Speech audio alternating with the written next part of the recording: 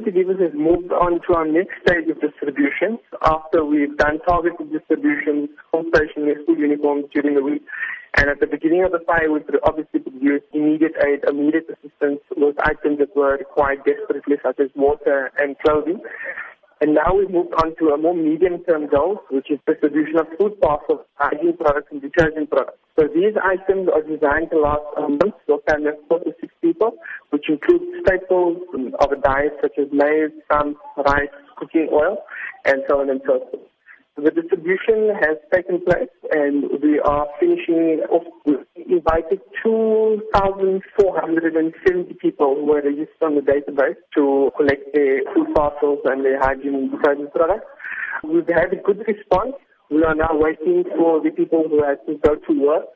So there should be a few more hundred people coming in before the close of the day. As you mentioned, you're catering for 2,470 people. How were you able to accomplish that?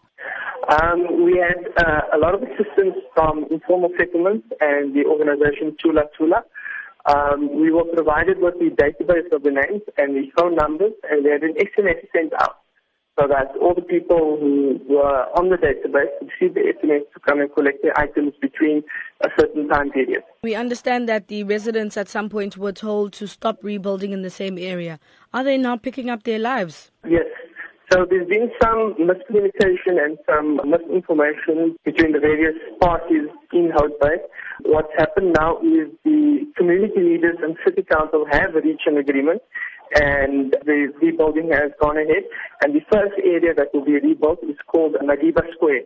And that process started today, where the land was cleared, the plots were drawn, and about 200 building kits were delivered to the people.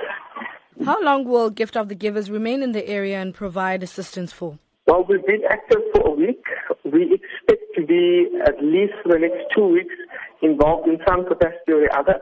Our distributions will be, the scale will not be as large as today, but we will do more focused distributions that we can target niches in the community, such as mothers with children who require baby formula, or elderly people who require other assistance, such as wheelchairs or anything of that sort. So it will be targeted distributions from here on out, at least for the next 2 weeks. What would you say to those who have shown support in assisting the Hout Bay victims? We are very grateful to the community of Hout Bay and Cape Town for the generous outpouring of donations.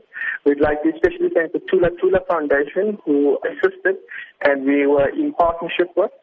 And we'd like to thank the City of Cape Town for their swift response and their decisive action in the matters at hand.